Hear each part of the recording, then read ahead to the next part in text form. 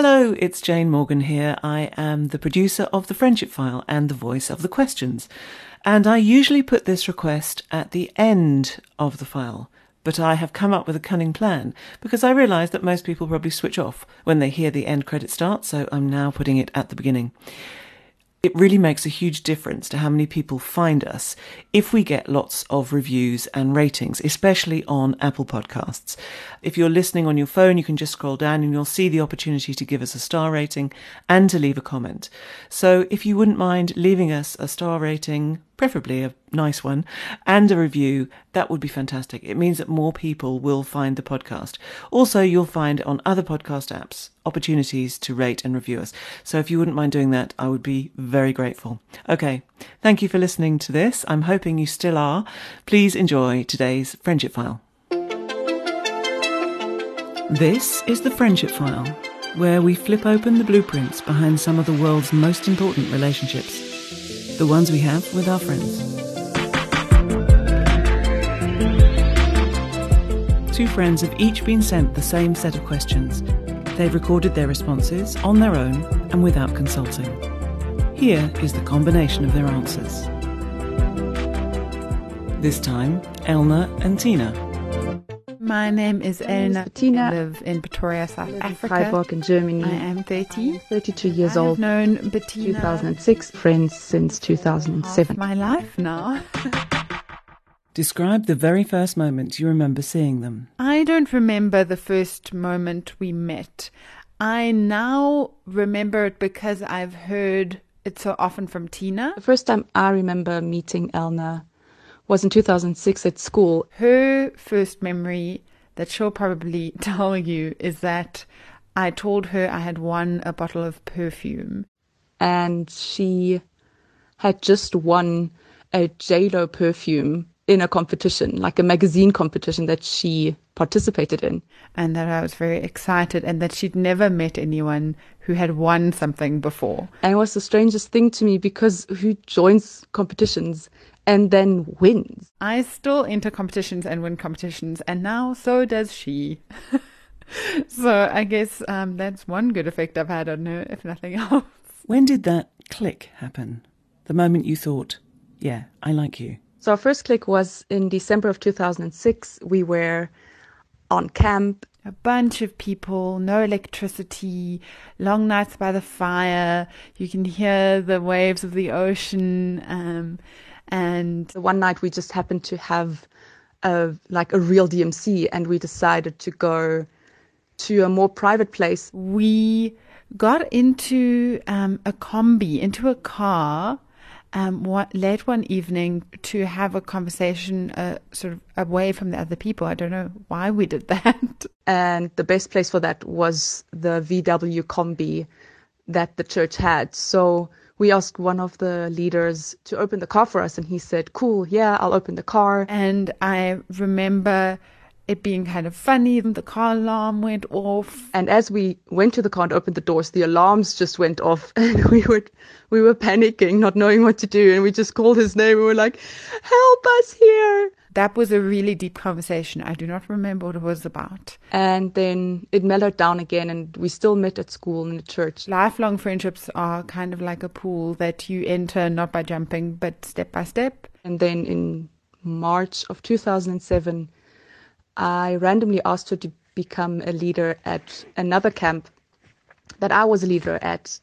And yeah, we shared a room and we bonded over mainly singing and just, chatting a lot, but mainly singing. There are these clicks of, oh, we're friends. Oh, we're really good friends. Oh, we are friends who can deal with really tough things. Oh, we're kind of like family. Oh, we're friends who can travel together. Step by step. What is your thing? The thing you do when you get together? Our thing is to just live in joy and acceptance. So we love to sit at coffee shops and play Scrabble. It's hard to say that there is one thing. Your thing at 16 is different at 20, 23 and, 30. We've also spent a great amount of time apart from each other. We love to invent new games that mainly involve throwing around socks. And we just love to make efforts for each other and to just enjoy the moments. But the thing that I think of when I think of us is having coffee in the morning. So waking up and sitting on my bed or her couch where I'm sleeping or wherever we are in the world and just having a cup of coffee and talking. To just be quirky and alive together. Like the one time I had a lunch break and I calculated, okay, if I drive to her house from work, get dressed, have a little pool party and get dressed again and go back for work, we would have 12 minutes in the pool. So we had a 12-minute pool party. I'm interested to hear what she would say because that's not a thing, but that's what I think of, I guess. And it's just this pure unadulterated random joy. That's our thing. What are your nicknames for each other? So we have a combined nickname. Our nickname for each other is Schatz, which is the Schatzis, which means treasure in German. It's just an endearing term for someone. There is a whole story. She will probably tell it better than I can. And it came from that camp in 2007 that I mentioned, where we shared a room, and at the entrance of our little room, we always had a lizard chilling on a little rock. And I always said, no, you know what? I really, really miss coming home and saying, honey, I'm home, which is in German would be Schatz, ich bin daheim. And so calling that lizard Schatzi, and then eventually it became our name for each other. Just become the term for us as a unit or as two people, the invisible committee of the Schatzis who gets to decide on boyfriends and, you know, all of this silly stuff. What is their best quality? Elna's best quality is definitely her big heart, which a lot of people might think is a weakness. But she's taught me acceptance and continues to do so. This is a funny one because I can feel it in my bones, but it's really hard to explain what it is. I would venture into using words like steadfast and loyal. She's taught me communication through that acceptance and that big heart. And everything that she's helped me to grow in was because of it. There's something certain about her even when she faces uncertain things, even when she is vulnerable and emotional. She's a really fierce lover of people in a solid way, not a showy way. All of that, I think, is the same quality in a sense.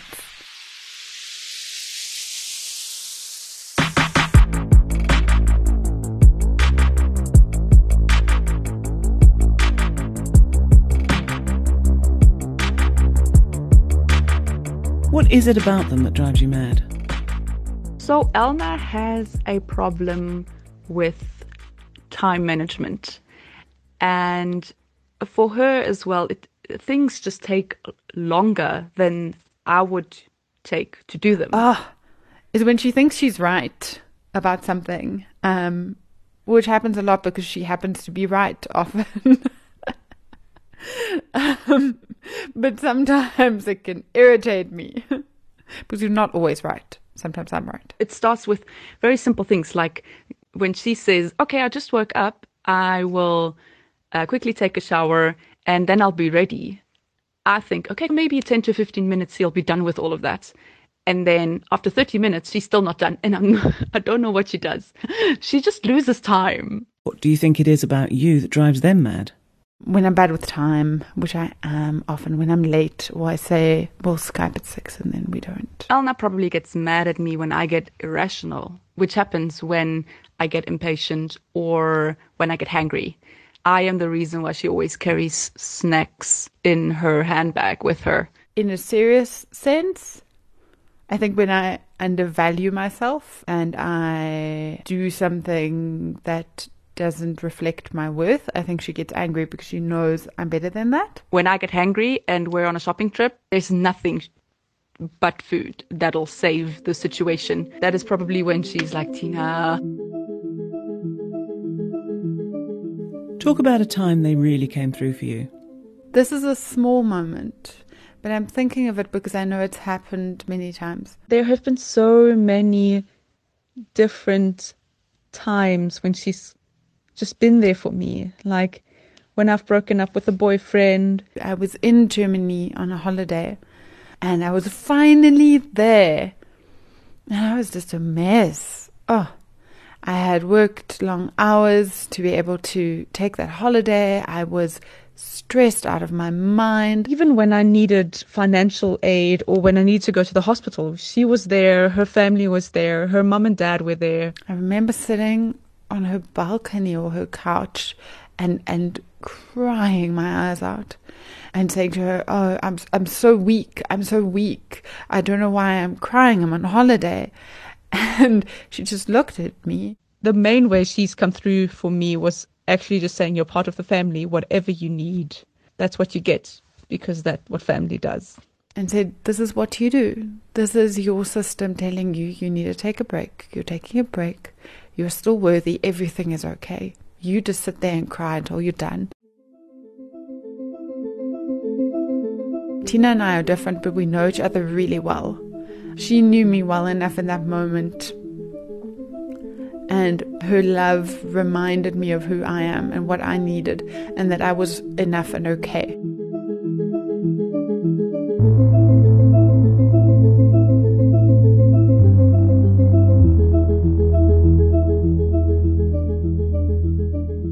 Have you ever had a fight? I don't think we've ever had a fight in the sense of calling each other names or screaming at each other and stomping out and slamming doors. Have you ever had a fight? Yes. This week even. But I think we have learned to forgive even when it's hard and we don't feel like it.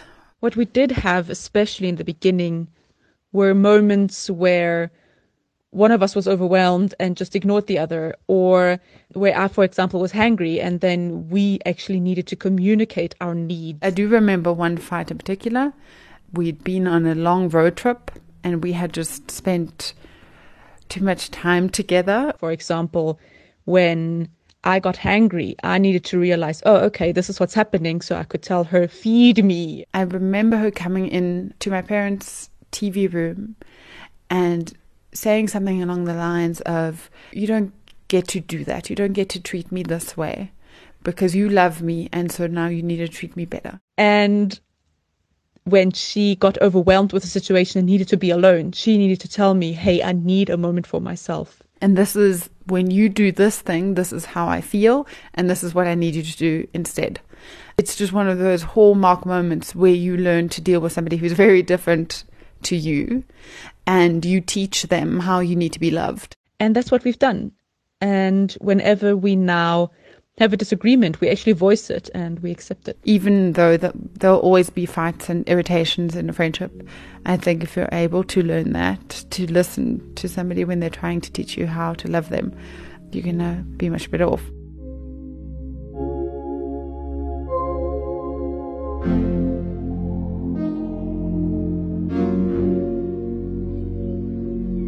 Give an example of your shared language, the sort of stuff that only you get. The things we say to each other are just weird ways of saying things. Like when we greet each other, we don't say hello, we say hello. This is shared with a third friend of ours, but somewhere in our WhatsApp chat, somebody was trying to say proud and it autocorrected to trout. And now whenever we are proud of each other, we send the fish emoji. When we give each other affirmation, we say, "I love your face." And when we say goodnight to each other, we say something that her mum has taught us, which is "Sleep well in your Bettgestell and do not outfall," which means sleep well in your bed and don't fall out. What do you envy about them? Elna's songwriting talent is really quite something and cute, and that is something I'm jealous of and that I would love to have. I envy Tina's decision-making skills. She will decide under the surface. A decision will bubble up slowly. You won't see it coming. But when she decides, she decides. And it can go wrong and she can regret it and it can go up and down. But when she commits, she tends to be all in. And I've really been inspired by her commitment and her loyalty to things, and learned from it myself to stand by what you stand by. I really respect and admire that. What have they done that has surprised you? Yeah, maybe when she fell in love. That happened really quickly, or seemed to happen really quickly to the outside world. How she and her now husband fell in love was surprising to a lot of people around us. The thing that's actually surprised me the most about her was that she became our friend. Because when we met, I was very dominant and thick-headed and overbearing and my way or the highway kind of thing. And she just stayed patient and taught me to communicate and to see things from different perspectives and to try find optimal solutions that might not be my first instinct. And at first I was surprised. And then I thought about it and I realized there was nothing surprising about Tina making a decision and sticking to it. Yes, she's done a lot of very, very incredible things, but they didn't surprise me because after years of being her friend, I just knew her potential. So that's just something that you can expect when you know Elna.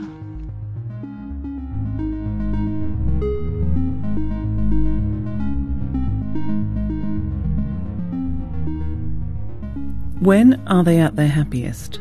I think she's happiest when she is at home being loved, when she is in a family, whether that's her family, my family, when she's safe and at home and having fun and loved and accepted in a space that she's created. I think Elna is at her happiest after a week of catharting in the bush or the berg with good company and a good glass of wine and just situations where there's no pressure and no performing on her side is demanded, where she can just be herself and be okay with that. If they were a food, what food would they be? She'd actually be a healthy, well-rounded meal.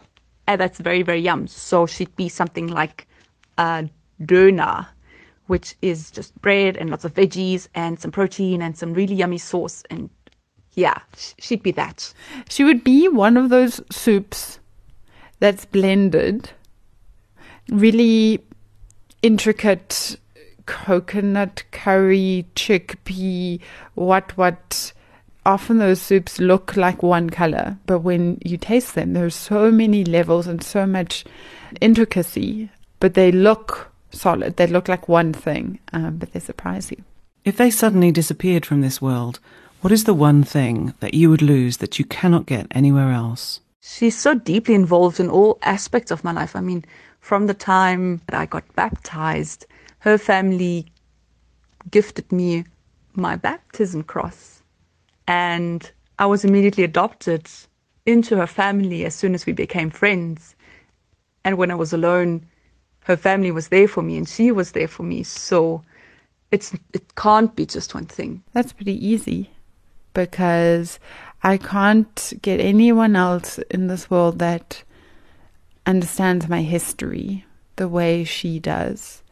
I can tell you what I was like as a teenager and my first love and my university career, and I can tell you all of these things. I think the thing that I would miss the most was the future that was taken from us, that we're dreaming about, where we raise our children in parallel and where we sit next to each other in an old age home doing 30-second dance parties on our walkers. But you were not the one who was on the other end of the phone. You were not the other one laughing their head off next to me. You were not the one who hugged me when I thought I was going to break into pieces. Only she has that. Continue enjoying life together even when we're 10,000 kilometers apart, that we're still sisters, and it wouldn't be just one thing, it would be the whole future that would be robbed from me. I know her in my bones. I can't always tell you in words, but I know her. She's like a dance that I know all the moves to.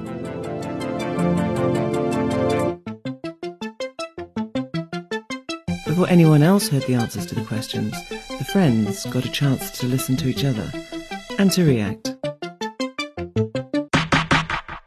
That was a lot of fun hearing Tina talk about things that we both lived through together. I simply love how we're telling the same stories and have similar answers about our history. All of the points where I thought she would be able to explain it better, she definitely did. Just shows that our friendship is understood on the same level by both of us and that we have similar defining moments. Some of my favorite things that she said was the part about living in our joy and acceptance of each other, that is what we do, that's our thing. I love how she tells stories from a growth perspective as well. I mean, that's what we've done.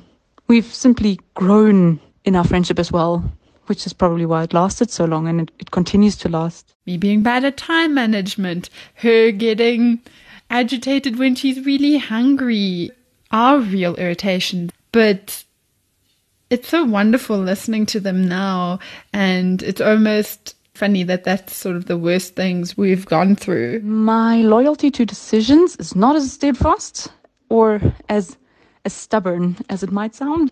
Also, I am learning to accept not being right. The thing that really got to me was her answer to the question where she said, you know, if she lost me from her life, then she would be robbed of our future together. Our friendship has lasted half our lives now, and it's something that I can be deeply grateful for. In this friendship, we're still going to grow, and we're still going to teach each other, and we still have 60 years of friendship to go. Wanting to be around someone, wanting to have a future with them until you're grey and ugly. That's a beautiful thing, and I think anyone who finds that is lucky.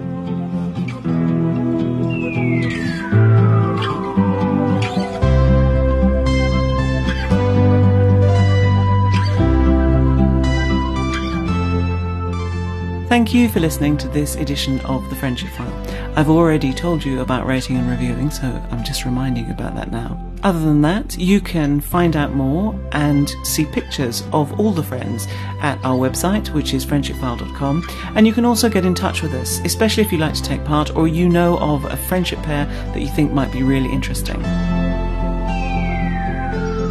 The music for The Friendship File is composed by James Lancaster. He is one half of Walkring, and you can find their music on Apple Music or Spotify. The Friendship File is a Podcart production. Until we open the next file, goodbye.